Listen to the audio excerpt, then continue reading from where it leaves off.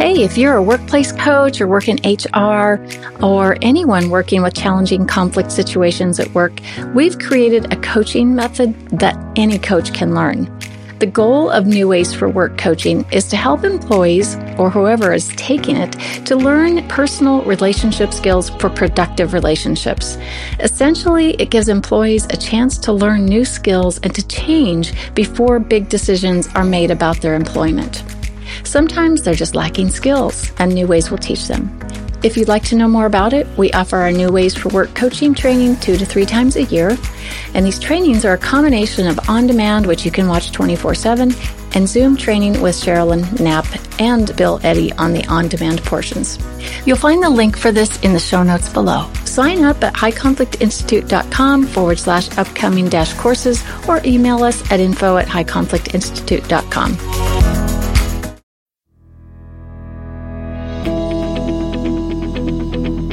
Welcome to It's All Your Fault on True Story FM, the one and only podcast dedicated to helping you identify and deal with the most damaging humans, people with high conflict personalities.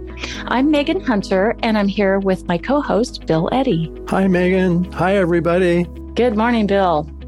And we are the co-founders of the High Conflict Institute in San Diego, California. In today's episode, we are going to talk about one of the 5 types of personalities that really drive us crazy. Today, it's the antisocial personality. But first, we have a few quick reminders. Here's the deal. We want to hear from you. Have you dealt with a high conflict situation, been blamed, experienced violence or abuse from an HCP? Or maybe you simply dread seeing that person again, but you probably have to at home tonight or at work tomorrow. So send us your questions and we just might discuss them on the show.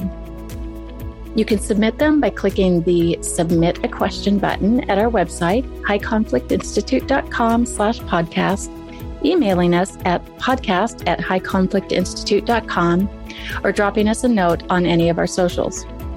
You can find the show notes and links at highconflictinstitute.com/podcast as well. Make sure you subscribe, rate, and review, and please tell all your friends about us.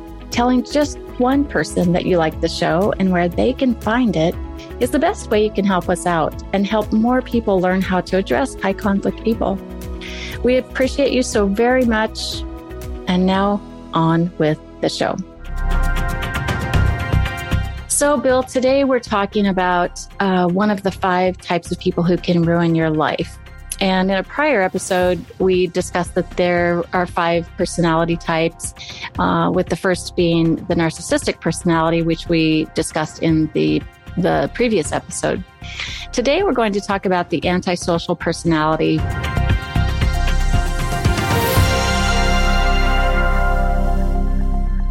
And I think when people hear the term antisocial, many people think it means the person that's standing in the back of the room at a party or in the corner, right? They don't want to be seen, or they're just shy. But that's definitely not what we're talking about today. And I think, in my experience, the antisocial personality really can be the most confusing personality to deal with. And that's what we'll kind of get into today. So let's get started right off the bat with an understanding of what is, the antisocial personality, and, how is that differentiated from, an antisocial HCP. But let's get started with what is antisocial. So antisocial personality, and that's the word that's used in the diagnostic manual for mental health professionals. But think of this as equivalent to the term sociopath.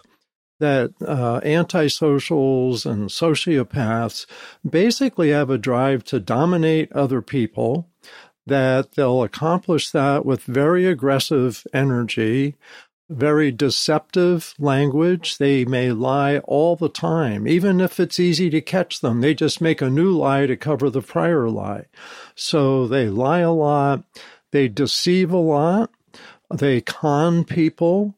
And a con's more than a lie. So a con is when you tell someone something deceptive to get them to do something for you they wouldn't do if they knew what the truth was. But all of this is in the service of them getting what they want. Part of it is they like the power over other people of dominance, and part of it is they just want things. They want objects, they want money, they may want your reputation, they may buddy up to you so they get associated with you and you have a good reputation, and so they figure they'll get a piece of that and they'll be able to take advantage of other people. They want sex, they want power. In many ways, some people say, think of them as 3-year-olds. 3-year-olds are just real focused on what they want in the moment, and they don't care what they knock over to get to it. And so that's why they injure people. That's why they often break the law. The goal isn't to break the law. The goal is to get something, but they don't care if they break the law on the way. And as you said, they lack a conscience, and that's kind of the social brakes that most of us have to keep us from doing things that harm others. I think it's so hard to wrap your mind around this personality type. Some of the other types, it's a little easier, but it's hard to understand that someone truly has no remorse, because we want to think of someone with no remorse as being in prison, which I think you would agree that the prisons are full of sociopaths. But when we encounter them in everyday life, we don't know that we've encountered a sociopath, someone with antisocial personality. And I think we don't expect it. So what percentage of the U.S. population, what statistics are around antisocial personality? A lot of statistics say around 4% of the adult U.S. population. And that's about 1 out of 25 people. And that's a lot of people. I mean, if the United States has, I think, 330 million people, and so 4%, so you're looking at... my Do the math, Bill. Well, let's just say 300 million people. Then that's 12 million people you're looking at. But it's probably like 16 or 18. Anyway, that means everybody's met someone like this at some point. But as you said, they might not have known it, or at least at the time, until they're gone and they've got your money or whatever it is. So this could be a pickpocket, or this could be a major business schemer, like Enron was a big company, and they think there was at least one antisocial guy at the top of that. Maybe 2, and they just took off in a wonderful, successful direction and then totally crashed their business because it was based on lies. Right. And I think people are kind of starting to catch on these days that, narcissists and sociopaths do, rise to the top. So let's talk about that. Why do they rise to the top? And what I'm specifically looking for here is the fears. With the narcissistic personality, they have a fear of feeling or being inferior. Whereas what is it with the antisocial? What is their fear? Well, it seems like their fear is of being dominated. So the solution is they have to dominate other people. And I know, like in high conflict divorces, let's say I've represented a wife of an antisocial, and she says, I don't do hardly anything. And he says, I'm too controlling. He's preoccupied with me being too controlling. And I tell you, Bill, I'm one of the least controlling spouses in the world.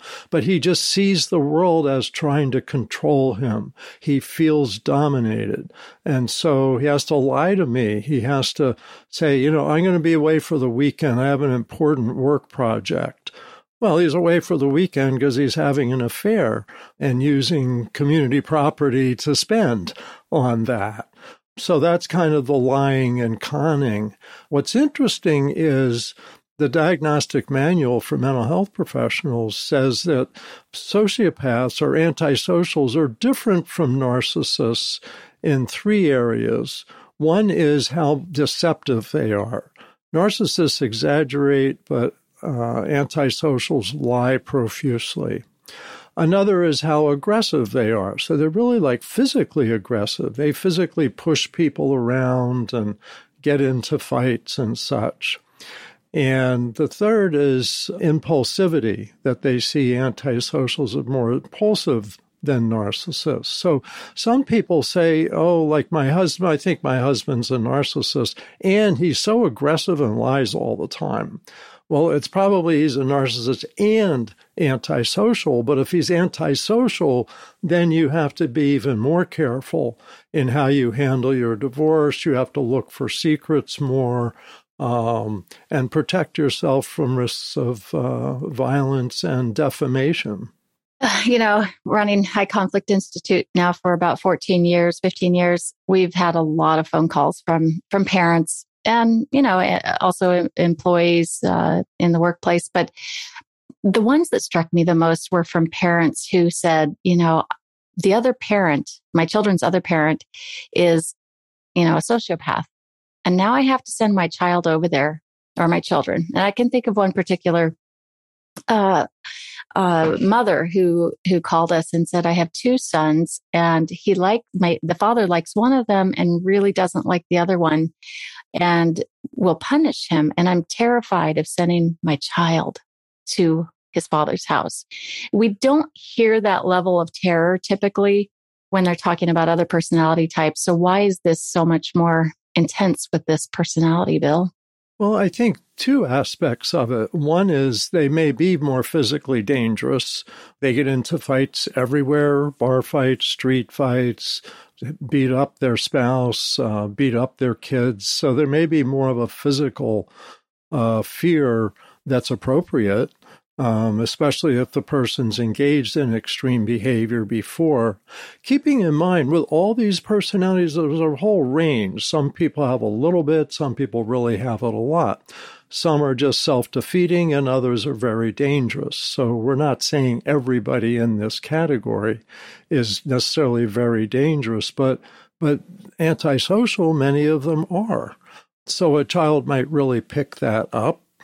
But the other thing is they're so clever at conning people, and kids get really confused because they go, well, my father says my mother is like the cause of all problems, and she's slept with the whole football team, and she takes all my money, so I can't give you any money, and all these things. And the kids kind of like, this is their parents, so they believe them. And then they go and they're angry at their mother for doing all these terrible things. And mom says, none of that's true. Where'd you hear that? So it's distressing. I think of a case I represented a mother, and the father had actually been in prison for 2 years for petty theft at an auto parts store. But he had that antisocial pattern of behavior. When he got out, he wanted custody of the kids. He charmed them and gave them things. And so at some point, mom said, look, I'm not going to fight this. They're like 11 and 14, so they can go live with him. I have a good relationship with them, so I'm not worried about me. Well, the father had said since the older boy was 14, that they could decide, which isn't true legally, but he said that. And so the boys went with the father.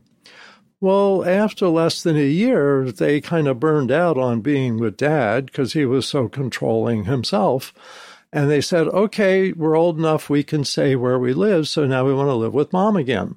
And dad says, oh, no, you can't do that now. You can only make that choice once. And so for quite a while longer, they stayed with dad, and the younger boy really became depressed. He just felt so helpless, and he felt kind of like an abused spouse. And he ended up having to be put on medication. I think eventually they went back to the mom, but this is an example of the control, manipulation, and why kids are scared of antisocial parents. And by the way, we're talking about them as if it's just men. That was my next question. Oh, okay. Go for it. Well, the research shows about 75% of antisocials are male, and it may actually be a biological tendency for some. But there's about 25% are female.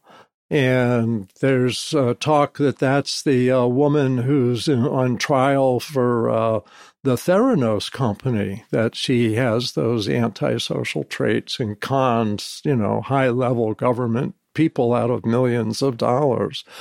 But it does seem consistently to be about 75% male. And the research suggests that there is a biological component. So first-degree relatives of someone with antisocial personality disorder are more likely to also have it. But that's a tendency. It's not an absolute. Interesting. I several years ago was involved in a nonprofit organization, and we were, like all nonprofits, we were to help the community. And one particular meeting, a new woman came to the group, and I'm kind of the welcoming, wanting everyone to feel included. That's that's kind of who I am. So I did this with this gal, and she came to a couple of meetings and then didn't come back again for a while. And she told me that she had lost her job. She was a high-level executive, like a CFO or something along those lines, and had worked in nonprofits, as a volunteer, raising like tens of millions of dollars for nonprofits. So then she didn't come for a while, and we had a gathering actually at my home, and an email went out to everyone in the group. So she wrote to me, and I was surprised to receive an email, and happy to see it. And she said, "Hey, I'd love to come to this gathering if you don't mind." I said, "Yeah, of course. Here's my address. Come on over." So she came to the party and had a beautifully wrapped gift for me. And I accepted it as, or thought of it as a host gift, right? When you go to someone else's home. And that was the start of about a 10-month journey of confusion. And during that gathering, I said, well, you were, I didn't see you for several weeks. So everything okay? I thought maybe you moved away for a job. And she said, oh no, I was diagnosed with cancer. And I went through surgery and, all these things. And I said, my personality again as a fixer kind of popped up. And I said, well, why didn't you tell us? We would have, brought you meals or given you transportation, whatever you needed, we would have been there for you. And she said, well, I just kind of like to take care of things myself. And I just handle things, and I don't like to bother anybody, but I'm getting better. So, okay. But there went my empathy factor, right? Kind of went right through the roof. And well, what can we do to help you? Because obviously, a few weeks of cancer treatment isn't going to be, have everything all one and done. So this went on for quite some time, where we would have her for dinner and she would tell stories about her very, very traumatic and lonely and abusive childhood. Was it true? I don't know. Could have been. But she kind of kept pulling me in, and, I need this special kind of probiotic to help, establish my immune system. And so, I'd take her to the most expensive store, grocery store, and buy the most expensive probiotics. And, the rest of the group started fundraising for her. And I don't know, over the course of those months, we probably raised $5,000. Now, here's the interesting bit. She said she didn't have a job, but she was always job searching. So she would leave her home every morning, which, by the way, we were never invited to her home, never knew her address at all.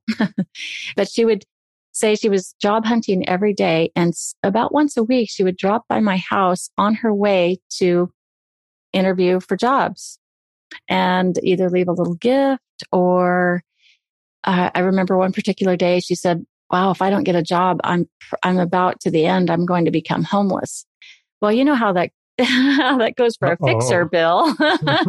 Oh no, and she added in a little bit that, I've raised tens of millions of dollars for women in my exact situation. And now I'm going to be one of those women.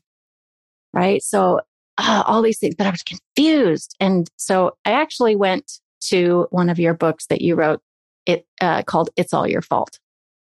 And I read through the antisocial chapter and read about confusion. And that's when I had my light bulb moment.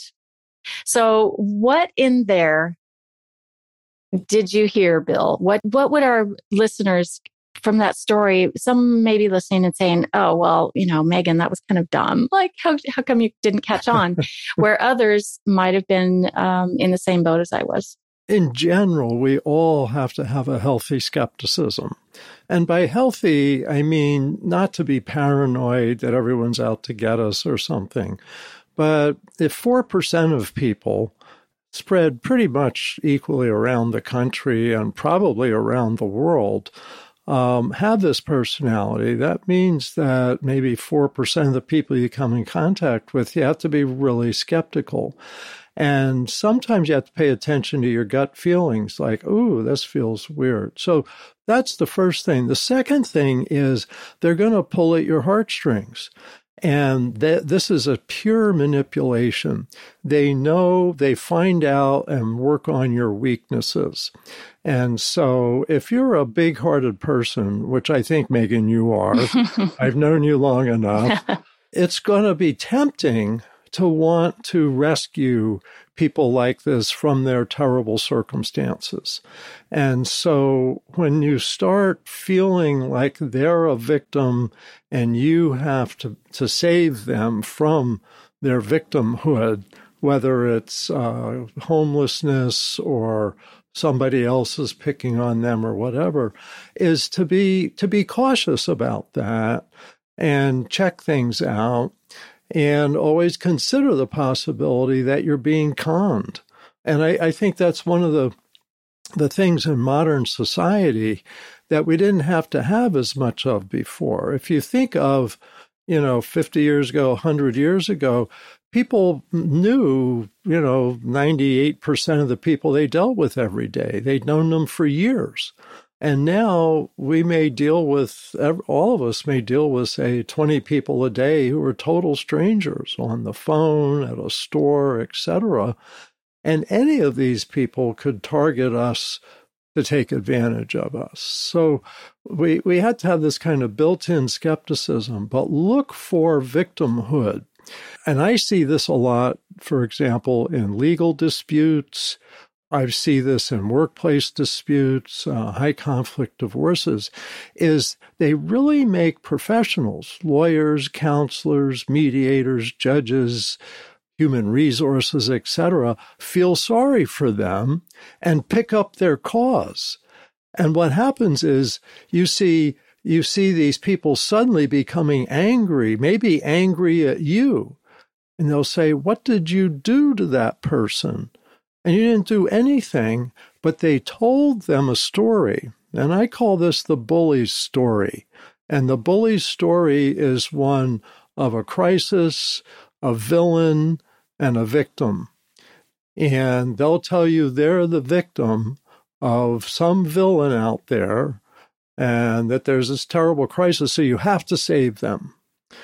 And it's really easy to fall for that. And I see professionals fall for that all the time. Yeah, I have to say I felt, I was quite surprised that I fell for it because as someone who is supposed to be an expert in this and gives trainings to professionals in this area, it was quite humbling to, experience it from the other side. But I think, when we're, I come from a background of helping. My parents raised us to always be watching for people who needed help, who needed rescuing, who needed assistance in any way. And I don't want people to struggle if they don't have to.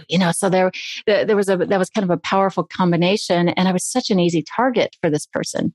And I guess the whole group then sort of kind of went along with everything, but I was the main target.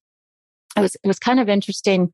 A couple pieces I didn't mention was she told me some job interviews she had gone on. Later, after I finally discovered that I was being conned, I went back to look at her profile on LinkedIn, and I discovered that she had listed one of those job interviews as her primary place of employment as an executive there. So I thought, well, that's interesting because I remember when she interviewed there, she said she did not get that job. So I called the place. It was a small organization. And I said, I'm just checking, does the so-and-so, work for you, or have they ever worked for you? And they said, oh, no, don't have anyone here by that name. So that's the interesting piece to me. One of the interesting pieces is that they'll lie when they know they can get caught. Anyone could call, see this on that profile and call this organization. So what is that? I think that's part of the aggressiveness and risk-taking behavior. They're definitely risk takers, and that's another thing in the diagnostic manual. It's amazing because they're so aggressive and fast, they can lie about something, get what they want, and be gone to the next town before you realize that you've been robbed. That's a simple version. I'll give you an example I had that's still bothersome, but people need to know about these things. And that is them taking advantage of elderly people. And so I had a young woman, attractive young woman, a divorced client, told me her story, and she, her ex-husband had been abusive, this, that, and the other thing. So I'm representing her.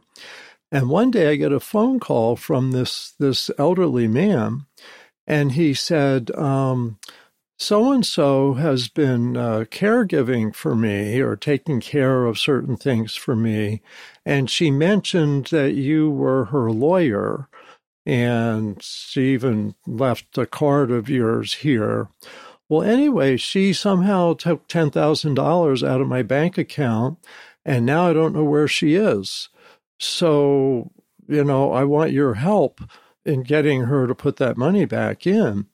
And I said, well, that's interesting because yesterday she told me she had to leave town and that she'd get back in touch with me when she wanted me to work on her case some more. So I don't know where she is. And, I feel very bad for you, but there's nothing I can do about it. But here's the elder abuse line at the district attorney's office. And, I had just little twinge of a feeling like I couldn't necessarily believe everything she said. And as soon as he said that, I now didn't believe anything she said. She may not have been an abused spouse. She may have been an abuser herself. Who knew? But she was attractive. She was short. She was young. And I bet she's off to another situation and conning somebody else out of their money. And you read in the news, even high-profile people, when they're older, get into these relationships with antisocial caretakers who push the family out.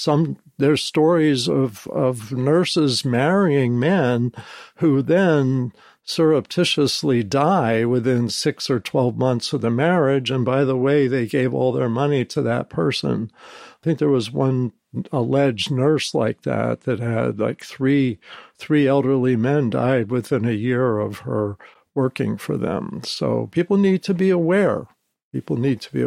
Right. So there's another thing I want to tell you to watch out for with antisocials is they're very fast with words.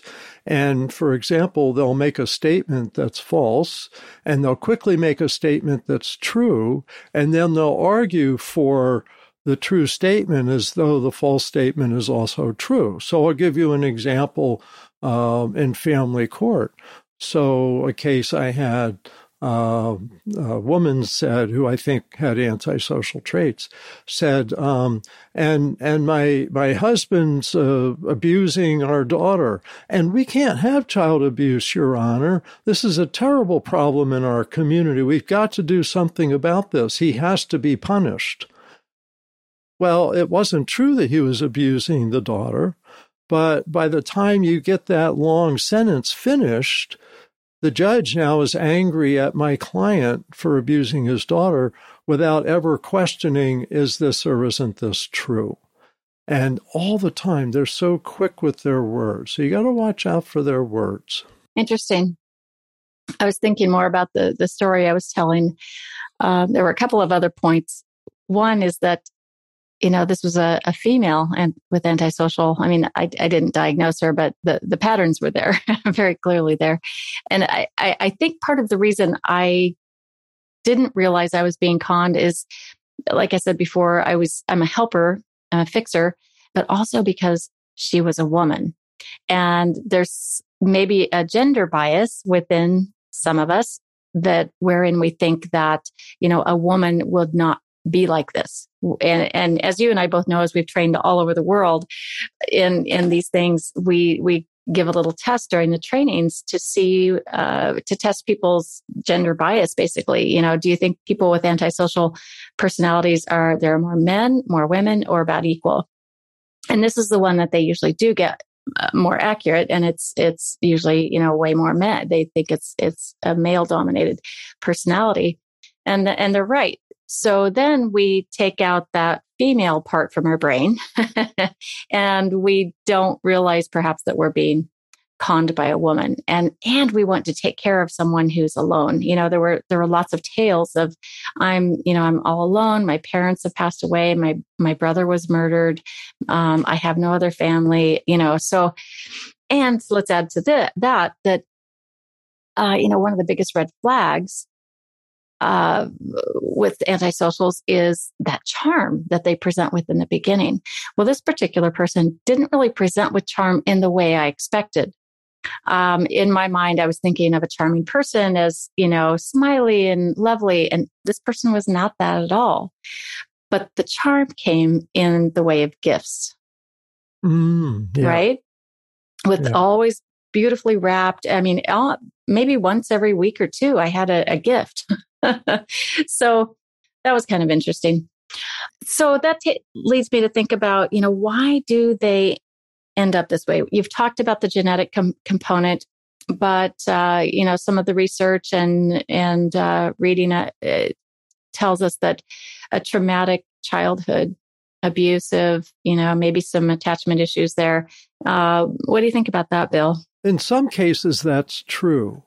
But I'd say the majority of the people that I've known were antisocial didn't have an outstanding childhood. And so I think I agree with the DSM implications, the diagnostic manual, that this really may be hereditary. And if you look back through human history, you see that humans are constantly at war.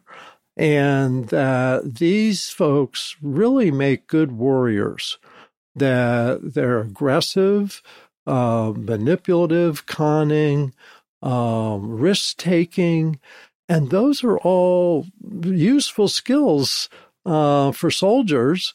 And in many ways, if you think of narcissists as leaders, they go back in history being self-centered and gathering people together to follow grandiose schemes. I think because a big part of personality is our genetic tendency, this is part of our human gene pool of personalities, and it makes sense. And in many ways, it may have helped get us to where we are today. But in the modern world, where we're trying not to be at war all the time, and we don't want people dominating each other, we want to be more equal and get along and more peaceful, we have to help rein in these more aggressive tendencies. And I think that's like in high conflict divorce cases, family courts have spent a lot of the last 15 years making restraining orders, protective orders, because more of these folks seem to be showing up in high conflict divorces. So if society can learn to recognize and set limits on these folks, then we may be able to get the benefits of their good behavior, but not get the problems of their bad behavior. And I think by understanding these aren't bad people, they just, came into the world a little bit different. So let's shift now into the, what do you do? So, in my situation, then what should I have done when I figured out that I was being conned and that I was dealing with someone with this type of personality? How do you back out of this? Well, I think carefully. So you kind of gently, once it dawns on you, gently start having reasons to be less engaged with this person. Because you're not going to be able to manage this relationship very well. But a sudden disconnect may trigger more anger, more difficulty, maybe even hostility to you, sabotaging some of your work or stealing things from your home, something like that. So I think you want to gently just say, I'm not going to be so available anymore, or I'm not going to be able to work on that project with you anymore. I've got some other things that came up. So you're not lying, because you always have other things coming up. Especially, I know you are super busy, Megan. But I think the idea is disengage carefully without anger and disrespect. Be respectful and say, thank you for something or other that was worthy of thanks. And see you later, but I'm not going to really be able to be available for that anymore. Should you warn others? It's tricky because that can come back to bite you. So I would say don't warn others who you don't know, because that can backfire. But people you may want to just say, I had a bad experience with so-and-so, and I would encourage you to kind of steer clear of her. And I don't really want to go into it, but just be on guard. Something like that. Because if you badmouth the person, it gets back to the person, then they're going to want revenge from you. And these folks can be very vindictive when they feel personally offended. Right. And they'll turn it around on you. Yeah. And because they're so persuasive and so charming and such a victim. Yes. Right. You will end up looking like the bad guy. Believe me, I have firsthand experience. So that's how to back out of it. Now, what about if this is your co-parent, or this is your boss, or someone in your family? How do you manage that relationship? I think you manage it a little bit afar if you can. Don't get too close to them so that you can get manipulated or get sucked into helping them against the other people that they've taken advantage of. Matter of fact, healthy skepticism. Ask for evidence of things. If there's, like, you're working together on a project at work and they say something outlandish and you say, do you have any can you give me any more information or documentation on that? Because it's going to be hard for me to use that information unless I've got something supporting it.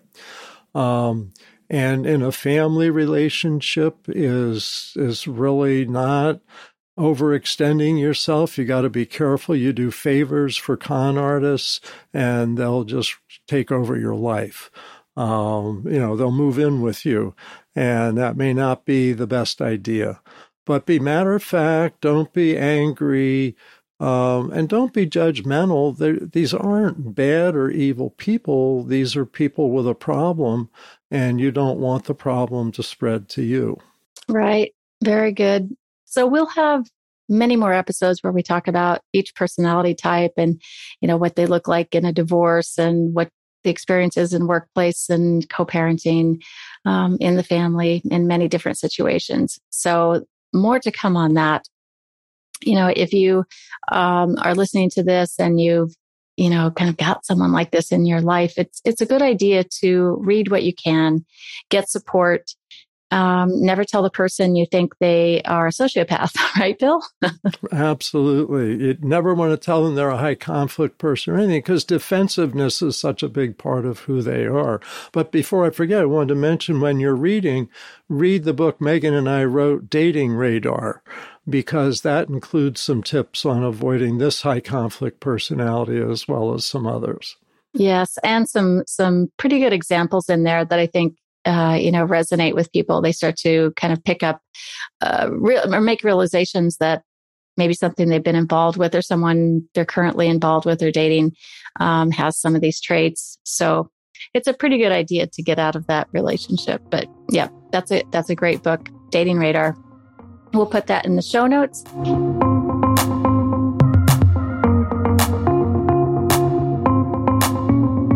And in the next episode, we'll continue with the 5 types of people who can ruin your life, focusing exclusively on the histrionic personality type. So you'll want to stay tuned for that. And until then, best wishes in all your conflict situations. Take care. It's All Your Fault is a production of True Story FM. Engineering by Andy Nelson. Music by Wolf Samuels, John Coggins, and Ziv Moran. Find the show notes, and transcripts at truestory.fm or highconflictinstitute.com/podcast. If your podcast app allows ratings and reviews, please consider doing that for our show.